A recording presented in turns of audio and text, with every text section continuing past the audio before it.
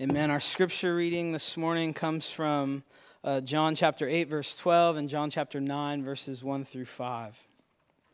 When Jesus spoke again to the people, he said, "I am the light of the world. Whoever follows me will never walk in darkness, but will have the light of life." And from John chapter 9, as he went along, he saw a man blind from birth. His disciples asked him, "Rabbi, who sinned, this man or his parents, that he was born blind?" "Neither this man nor his parents sinned," said Jesus, "but this happened so that the works of God might be displayed in him. As long as it is day, we must do the works of him who sent me. Night is coming when no one can work.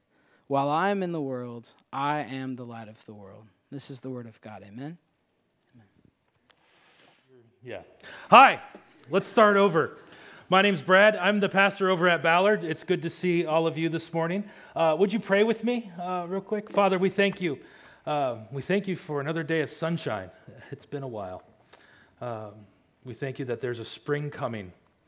And Lord, we thank you for your word. Most of all, Lord, we thank you for Jesus. Oftentimes we get so wrapped up in other things that we forget about him.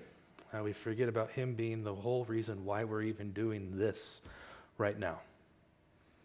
Lord, would you guide our thoughts this morning? May we be ever aware of your Spirit's presence in us, through us, and around us. It's in your name we pray. Amen. How many of you all have traditions? Yeah? Like, just shout some out. The holidays. Christmas traditions. Okay, anything else? Easter, Thanksgiving, like eating turkey and football? Yes, that's my favorite one. Anyone else? Birthday tradition? What's your birthday tradition? That's awesome. Can you come do that for my birthday? That'd be great. April 17th, day after Easter. Traditions. Now, how many of you have traditions, and we might not do so public of a thing here. How many of y'all have traditions that you really don't know why you do that? Some of us are laughing and going, yes, and I saw an elbow.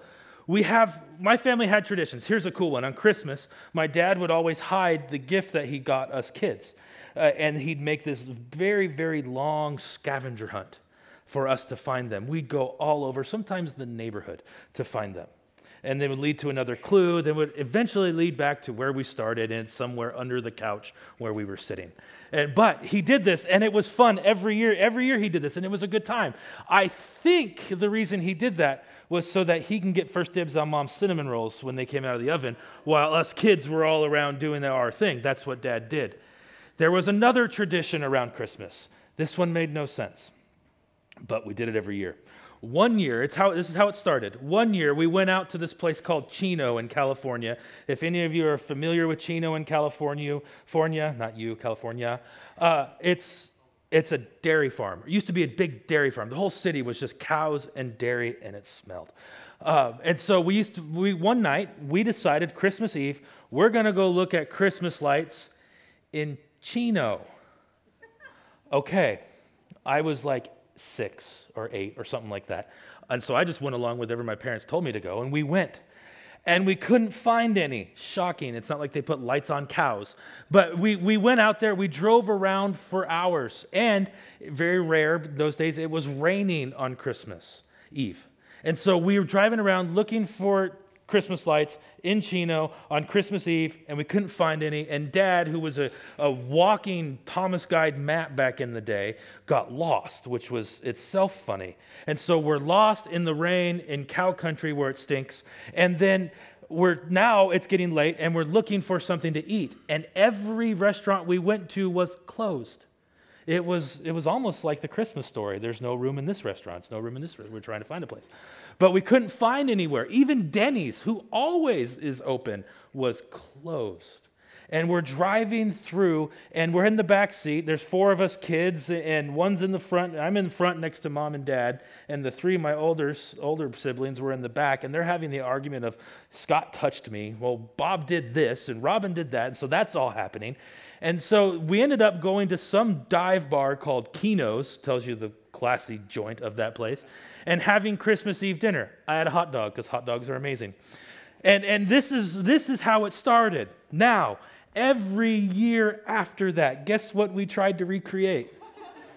Getting lost, finding Christmas lights. But once you found the Christmas lights, it's hard to get lost. And it's hard, and so we tried to recreate this thing, and we started going through the motions of what we do on Christmas Eve, trying to recreate something that can never be really recreated. And the tradition lost its magic and ended up being more stressful because it was more about their tradition than it ever was what actually happened, which was a fun memory for us to remember as a family. In John 7 through chapter 9, actually begins in chapter 6, there's a big tradition happening in the Jewish culture of that day. There's 3 major holidays in the Jewish calendar. There's Passover, which comes Passover comes in the spring, and that's where they celebrate being released from Egypt, the Exodus, and that's where they celebrate God delivering them from the Red Sea. Then the next one that they have, in the summer, they have the Pentecost festival. Pentecost is when they celebrate God coming down on Sinai. It's the first time God publicly addresses people, his whole nation. This is the first time God speaks to them all at one time. He gives them the law. And as they celebrate this, they have a Pentecost festival in the spring. It's also around our time where we have Easter, because that's when Jesus rose from the dead and freed us all from ours, and he speaks to us. We'll get to that in a few weeks. And then the last one they have is in the autumn, and it's called the Festival of Booths. In some places, it's called the Festival of Tabernacles. This is when they'd celebrate the 40 years of God's provision and care while they're in the wilderness. Now, the first 2 were very important holidays or festivals. They're all a week long, and these ones were awesome. But the favorite one was the Festival of Booths. It's much like ours. Easter is a sign of victory over sin and death. Thanksgiving is being thankful for everything you have, and awkward family conversations. But we all really, really, really like Christmas because we get stuff. And so those first 2 festivals were the most important ones, but they really liked the Festival of Booths. Because here's what they did. For a week long, starting on Sabbath, ending on Sabbath, they would go out to their front yards and they would build a booth. We might call it a tent. They would go on their roof, they would go into the local parks, they would go into their front yards, and for a week, they would live in that booth. It was to remind them that for 40 years, they lived in tents as they walked through the wilderness, and God took care of every single one of their needs. That holiday actually might take off here in Seattle. We all like camping so much. Everyone would be like, yes, let's all camp in our front yard. But this was their favorite holiday. And so Jesus comes. During that holiday, they would celebrate the bread that came, the manna. Jesus comes in chapter 6 and says, I'm the bread. And then after they celebrate the bread, they would celebrate the water. They would dump out water every day. How God provided water from this rock and gave us water when we were thirsty in the middle of the desert. Jesus comes in chapter 7 and says, I'm that living water. And then in chapter 8, where we'll get to today, the end of the festival, the last day, they would light these huge candelabras in the courts of the temple, and it would draw people into the temple. Jesus stands up in the middle of that and says, I'm the light. And so John is doing something here in the passage. He's saying that everything that these traditions that Israel had were all pointing to something, but they were missing what they were pointing to. We have these traditions in our faith. We have these traditions in our family. And sometimes we fall into the same trap that they did. The traditions become more about the tradition than what it is actually pointing towards. My tradition that we grew up with going to Christmas lights, was a tradition pointing to an awesome family experience that we all remember. But pretty soon it became more about the tradition than it did the experience. The light that they were celebrating was a light that guided them for 40 years. But the light that they were celebrating pointed them to something else. The light that they were looking for was actually a person standing right in their midst. And today I want to look at, your bulletins have a different sort of outline. Today I want to look at 3 aspects of light. So you might have to do some pencil scratching if you're keeping notes. I'm going to look at 3 aspects of light and what they mean for us today. The first, I want to look at how light exposes things in us. The second aspect of light I want to see is how light guides us. And the third one is how light is actually a comfort. The first one is light exposes. Earlier in chapter 7, the whole story starts with Jesus not wanting to go to the temple. He had had a bad experience. His people were saying, Jesus, go and you'll show everybody about what you do. You'll show everyone your power. His brothers were saying this.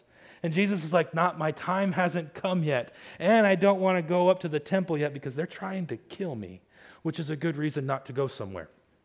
And so Jesus is saying, no, I don't want to go to the temple right now. I don't want to participate in this festival at this moment. It's not going to be good. My time hasn't come, is what he's saying. It's not time yet for them to kill me. That'll come later.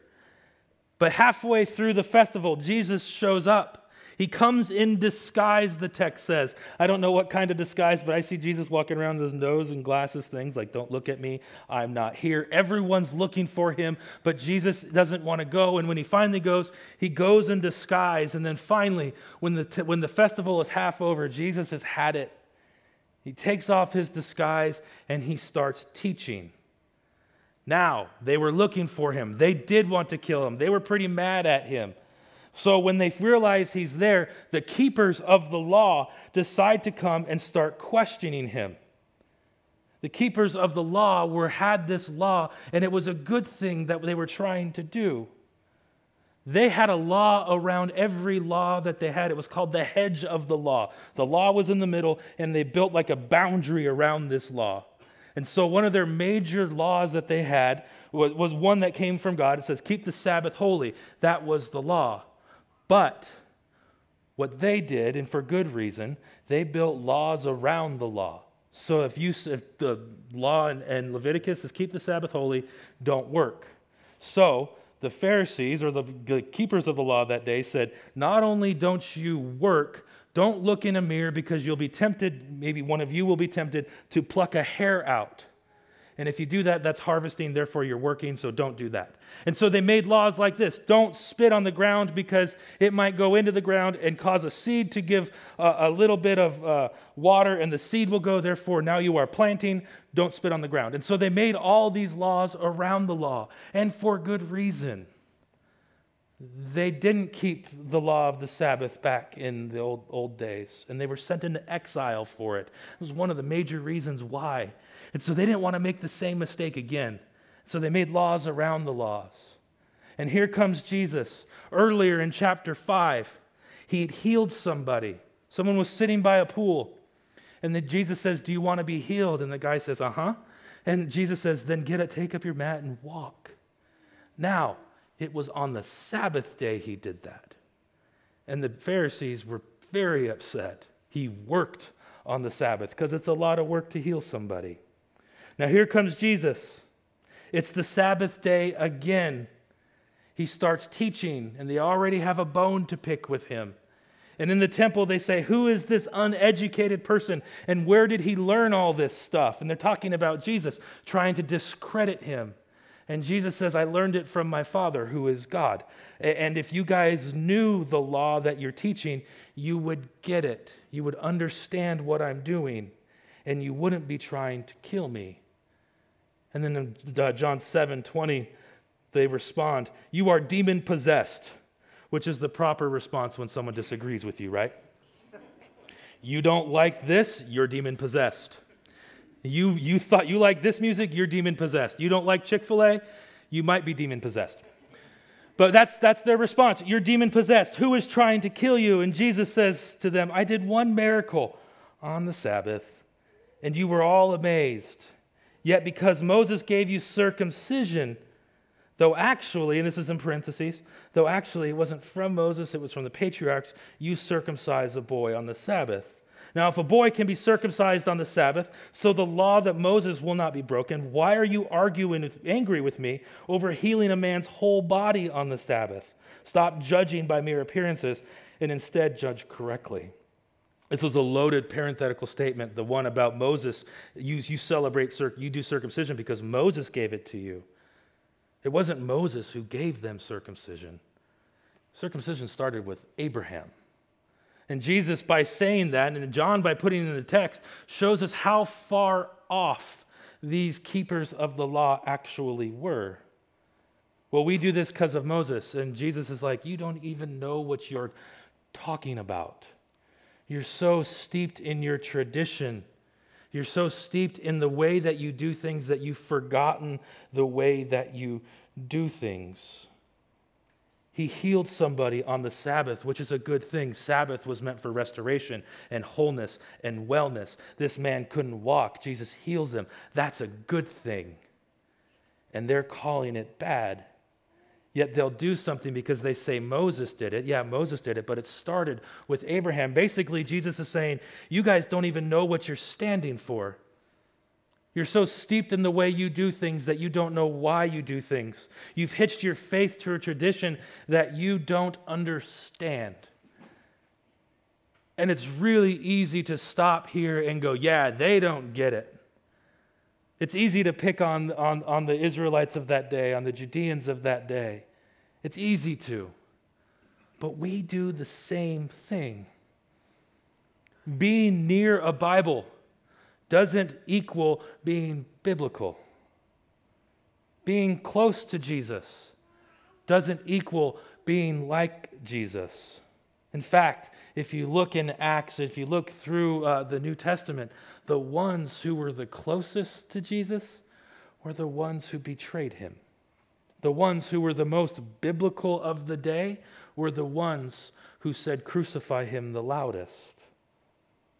We like to tie Jesus to whatever traditions we find ourselves in, and we like to tie God's name to whatever we happen to agree with. Well, God's a socialist. No, he's not. God's a Republican. No, he's not. God's Democrat. No, he's not. God's green. Nope. God's God. But because we're so steeped in our tradition, we have a lens that we think God is exactly like we are, and we make God into our own image. We make an idol of God. He looks, thinks, dresses, smells, has the same taste in music and movies as we do. And anyone who doesn't agree with us, we say the same thing. They must be demon-possessed. We get so wrapped up in what we do that we don't know why we do it. And this is the great thing about light. Jesus comes in and he has one of these big spotlights and he shines it on him and goes, look, I'm exposing something in you. You are worshiping here, but you're missing the point of it. Light exposes what you do. Sometimes our eyes get so adjusted to the darkness that we live in that we don't even know it's dark outside. And then the light comes and exposes what is at the core of our hearts. Jesus exposes their faith for becoming more about power and control and traditions than it did about remembering what God did for them. If you look in Leviticus 23, it gives you the outline of what they were actually supposed to celebrate. It says nothing about dumping jugs of water out. It says nothing about candelabras. They filled this tradition, this festival, with so much more stuff because it looked cool and sounded neat and felt religious, and it never really was. Sometimes we do the same thing. We come to church on Sunday out of mere habit or because you woke up and had nothing else to do. And we forget the main reason why we come. To be in a community of like-minded people who are seeking Jesus in the world and in their lives and worshiping him. We get so steeped in our weekly rhythms that we forget the main point of the rhythm. And light exposes that in us. When Jesus comes and says, why are you here? And I'm glad you're here. But why are you here? Are you here to worship? Are you here because this is just what you do on Sunday at 8:41 a.m.? Are you here because you were awake? Or are you here because you love Jesus? Are you here to learn more about him? Are you here to be around the people of him and learn how you can be a light in the world around? Light exposes that, and the more you draw yourself closer to the light, the more those things will be exposed to you. Light also has another aspect, and light guides. I spent 2 weeks in Mozambique with my dad. He made a work team, and we went over there. We were in northern Mozambique. It was the bush, is what they called it, and there was nothing around. We landed at an old airport, And there was a missionary pilot there that his job was to take his Cessna and fly into the most remote parts of his area of Africa, of Western Africa, and drop off medical supplies to the missionaries that were living out there. He would also take people back that had stepped on a landmine, and he would be their ambulance back to the major cities. And his hangar was falling apart. And so we went over there with this big group of people, and before the rainy season, we rebuilt their hangar. While we were there, we stayed about 10 miles out of town at a camp. It was a Bible translator camp. It had walls around it, and this is just where we stayed. They said it's the safest place for Americans to be. And we were there. The whole camp was run on generator power. At night, when they said lights out, it was seriously lights out.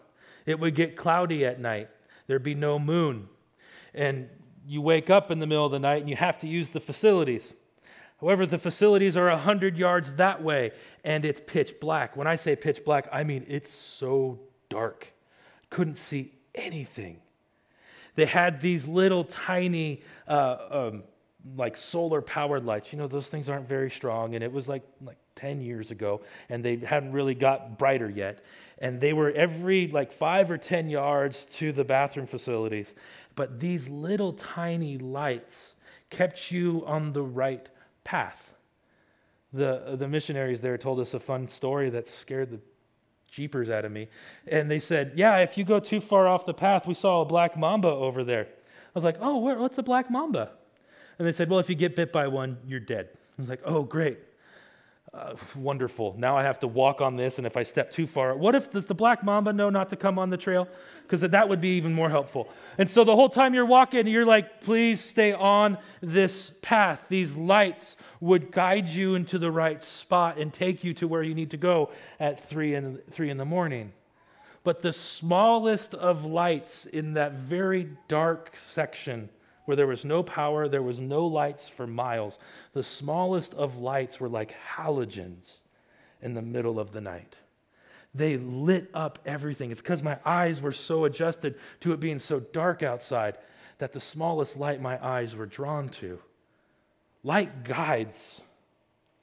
At night, during this festival of booths, they would light these, the final night, they would light these big chandeliers, these big candelabras, and they would have this festival, and those lights guided people towards the temple, and they were a reminder of the fiery cloud in Exodus that told them when to stop and when to go. Remember in Exodus, there was a cloud by day and a fire by night that hovered over the tabernacle, and when the cloud moved or when the fire moved, you moved. And it was their guidance. And this was the time where they celebrated God's guidance through the wilderness. And that's what these lights were supposed to remember, have them remember. This is when God guided us. They were a symbol of God's glory that hovered over the camp. David wrote about these. He said, the Lord is my light and my salvation. He's referring back to the lights in Exodus. And in Psalm 119, he's talking about the Torah that comes. He says, your word is the same lamp unto my feet and a light unto my path. This is how they remembered what God did for them. Every year they celebrated this. But it was intended to be more than just a mere holiday where everyone camped out in their yards. These lights were guiding them to something more. In Exodus, it took them to the promised land. It guided them from bondage to freedom, gave them daily bread, water from rocks. They were symbols reflecting the main light from God. However, these lights and these water and the bread was intended to be more than just a guide, but something bigger for them than the festival. Celebrating this festival was a good thing. It was a good thing that they did, and God had commanded it. However, their joyful activities, they were still missing the point. They started celebrating the guide more than they did the guider. They were adding to it. There was nothing wicked about the activity, but until the priests or until the people actually remembered what it was there for, and their traditions became futile. Somewhere along the line, they became so focused on the light that they forgot about the lighter. They became so focused on the tradition that they forgot about that it pointed to Jesus Christ himself. Instead, they became more and more lost instead of guided to something else. The light guided them from bondage, and it guided them to the promised land. And here stands Jesus in the middle of it and said, I'm that same light. This light points to me. I am that light.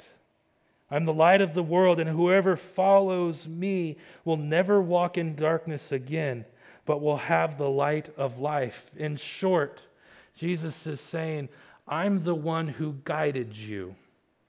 I'm the bread, I'm the water, and I'm your guide. And he wants to do more than just take them out of Egypt, which happened years and years and years and years ago. He's saying, I'm the one who's going to guide you out of your present slavery to sin and death and take you into the promised land of God, of wholeness, of a relationship between you and God that has been broken since the beginning of time. I'm that light that guides you. This tradition doesn't guide you anywhere past the past tense. This is what happened. And Jesus is saying, I'm the one that keeps happening. I'm the one that's going to guide you. And I think for many of us, we often live our lives with God in the past tense.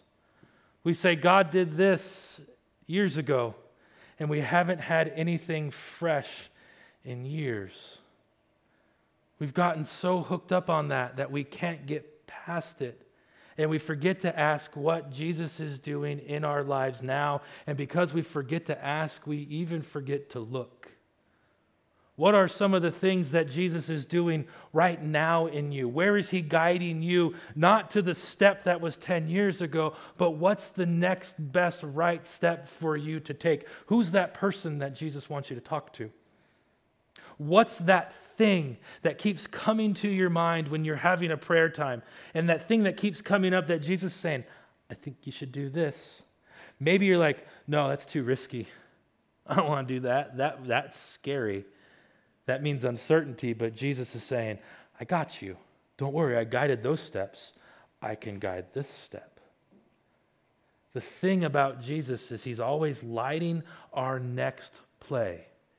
He's always thinking ahead. He doesn't say, I've saved you, you're going to heaven, here's your ticket, now sit over there and wait for the bus to come. No, he says, I've invited you to something more. Jesus is always wanting more. He's never satisfied with what it was once. There's always a next step. Light exposes those places where you've been stuck. Light guides you to the next thing. It's called transformation. God is always transforming us into the next. But in order to get to the next bar on the jungle gym, we have to let go of the last bar. What's this bar that you're holding to, and what's the next bar that God is asking you to take? And what's stopping you from doing that?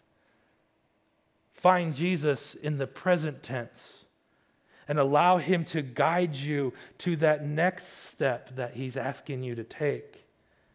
And when you find God in the present, you'll find that it's actually very comforting. That's the last aspect of light I want to look at today. Light is comforting. I was listening to the radio driving across town this week, and they were complaining about the rain, which we've all done this winter. Did you know that since October, this today will now be our 11th day with mostly sun in 6 months. And that's why we're all a little bit edgy. 6 months, 11th day. 6 of those 11 days. Now, when I heard this, it was 9.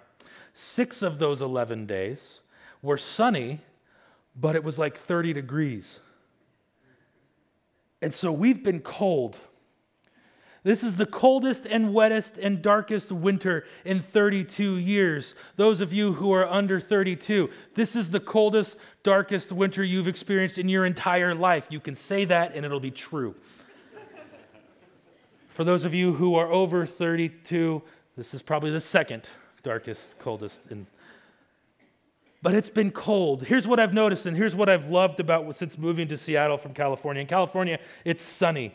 And it's like, oh, it's sunny, I'm going inside. And then when it's rainy, it's like, let's go out. We have it backwards. Here, it's sunny, and I live just down the street here. And when it's even a little bit sunny, there's no parking on my street. Everyone goes out, and they're in it, and they're experiencing it, and I saw one person the other day going like this. Because we need sunlight. I walked in on one of those 9 sunny days. I walked in, and I see my wife on the floor like a cat. We have a 15-month-old, so she couldn't really go outside. She was like a cat in the windowsill, soaking up the sun. And I walk in going, "Are you okay?" And she goes, "Yes, this is so amazing." I find myself not like a cat, because there's no way I could ever mimic a cat, but I find myself, whenever it's sunny, moving to someone else's office where the sunlight comes in. We're attracted to the light because it's comforting to us. It does something that vitamin D pills never will. It feels good. It's warm on your skin when you've been so cold. It brightens your eyes. It feels good to look at it. It makes everyone a little bit less edgy, nicer on the roads, nicer at the bus stop, nicer in line. It tells me that light comforts. On the last day of the festival here, they lit these lights and they attracted people to the temple to worship. They get in a fight with Jesus. They call him demon-possessed because he healed somebody. Jesus argues back. They accuse him of not having witnesses. This light was all around them. This light was standing right in front of them, but they refused to allow this light to comfort them. They kept taking it away, shoving it away, didn't want any piece of it. And then what happens on the last day of the festival, Jesus and his disciples are walking out of the temple, kind of reminiscent of what happens in Ezekiel when the glory leaves the temple. Jesus is walking out, and his disciples, they bring somebody to him to be healed, or this man's blind, and he's born blind. And it's the Sabbath day again, and Jesus is like, why not pick another fight? And so there's the Sabbath day, and this man who comes has been blind, and they ask him a question. They say, Jesus, this is in John 9 in the very first part, we just read it. Jesus, who sinned in order to make this man blind? They had this thinking in that day that because you are blind, it means someone ahead of you up the chain sinned. So this man's blind. It must be because his dad did this or his mom did that, or maybe it's his grandfather. So they try to figure it out and they say, Jesus, who's guilty in this? Why is he blind? And I love Jesus' answer because we do the same thing. I got in a car wreck. It's because I didn't have my devotions that day. Or I can't get a job. It's because God's mad at me. We forget that God is also having us wait and wants to produce good fruit. I have all these things happening. It's because God did this, because I did this. We do the same thing, and we start asking the question, where did I go wrong in order to deserve this? We have a very if-then contract with God. If God, you do this, if you get me out of this, I'll go to church every Sunday. Or if I do this, then you will bless me. This is how our relationship works. Jesus sees this and goes, nobody sinned here. This is not his parents' fault.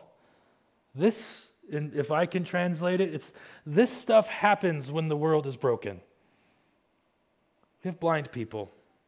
But watch what Jesus does. He bends down, he picks up the mud, he puts it on the person's eyes, and the person is healed. Jesus says, watch what I can do with this person who's trapped in darkness. We live in a very dark world, would you agree? There's darkness all around us. A block that way, drive it in the middle of the night, you'll see darkness everywhere, brokenness. We live in a world where there's racism. We live in a world where people are judged before you even talk to them. We live in a dark, broken world. And we start looking around going, well, who's to blame for this? We're asking the wrong question. Instead of asking who's to blame and who do we put in jail, who do we lock up, what if we started asking the question, that same thing Jesus said, what can God do in this? How is light going to penetrate this darkness, even darkness that is so far away from ever being light? Ephesians, Jesus says, I am the light of the world. Matthew changes it a little bit and says, we are the salt and light of the world. In Ephesians, Paul talks about how we've been given the light to go out. Guess what that makes us? We're all lights of the world. And we live in a dark world. You are going to have conversations that I will never be able to have because I work with people like Eric who are Christians. Maybe. Sorry, bud. But you are going to be in a world of darkness, and you find yourself in a conference room with somebody who is embodying something that you go, that is not very Jesus-like. This is darkness.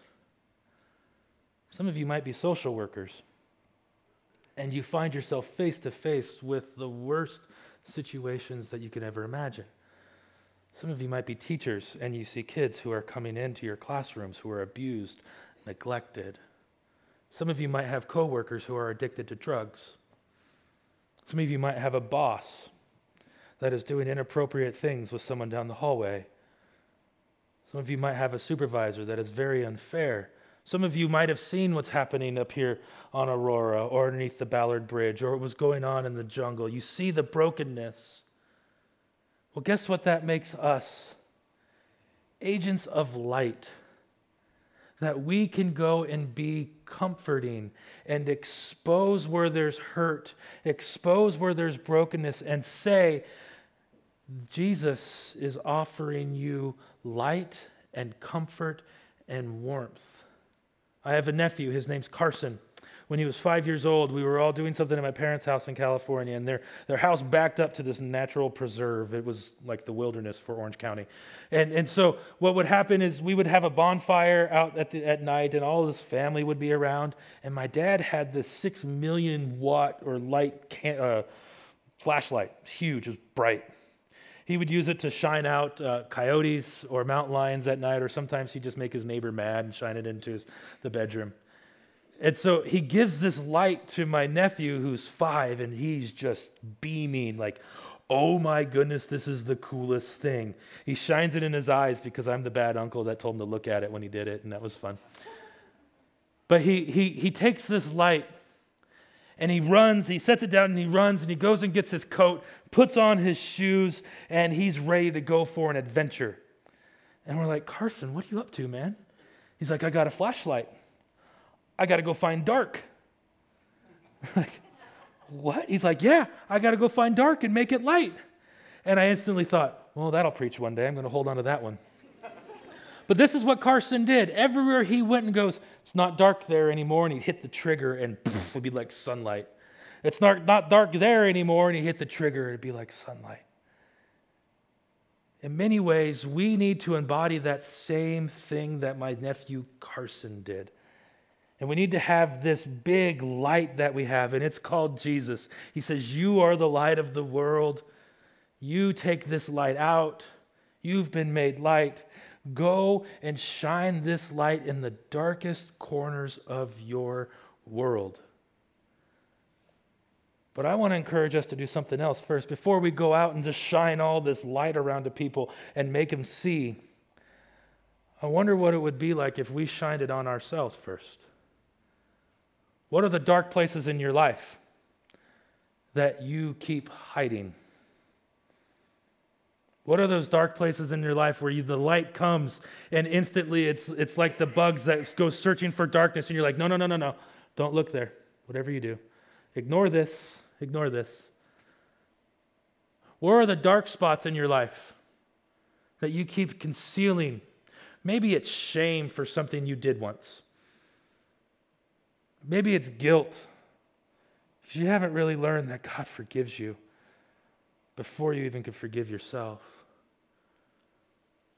What's the places where you need that light to expose and you need that light to guide back to Jesus?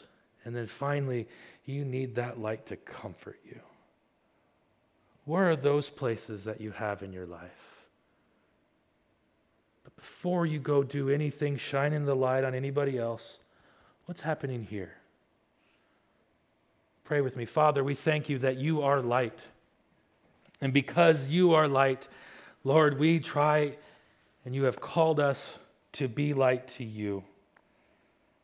Lord, you said this in Isaiah. You said, I, the Lord, have called you into righteousness. I will take hold of your hand. I will keep you and make you a covenant to my people, to open the eyes of the blind, to free the captives of prison, and to release from the dungeons those who sit in darkness. And Lord, this morning, many of us find ourselves in darkness. Lord, may you shine light into our worlds. May you shine light into our souls. Lord, we find our neighborhoods in darkness. Lord, may you show us these ways where we can shine light of you into those places. And Lord, may you guide us towards you in all of this. In Jesus' name.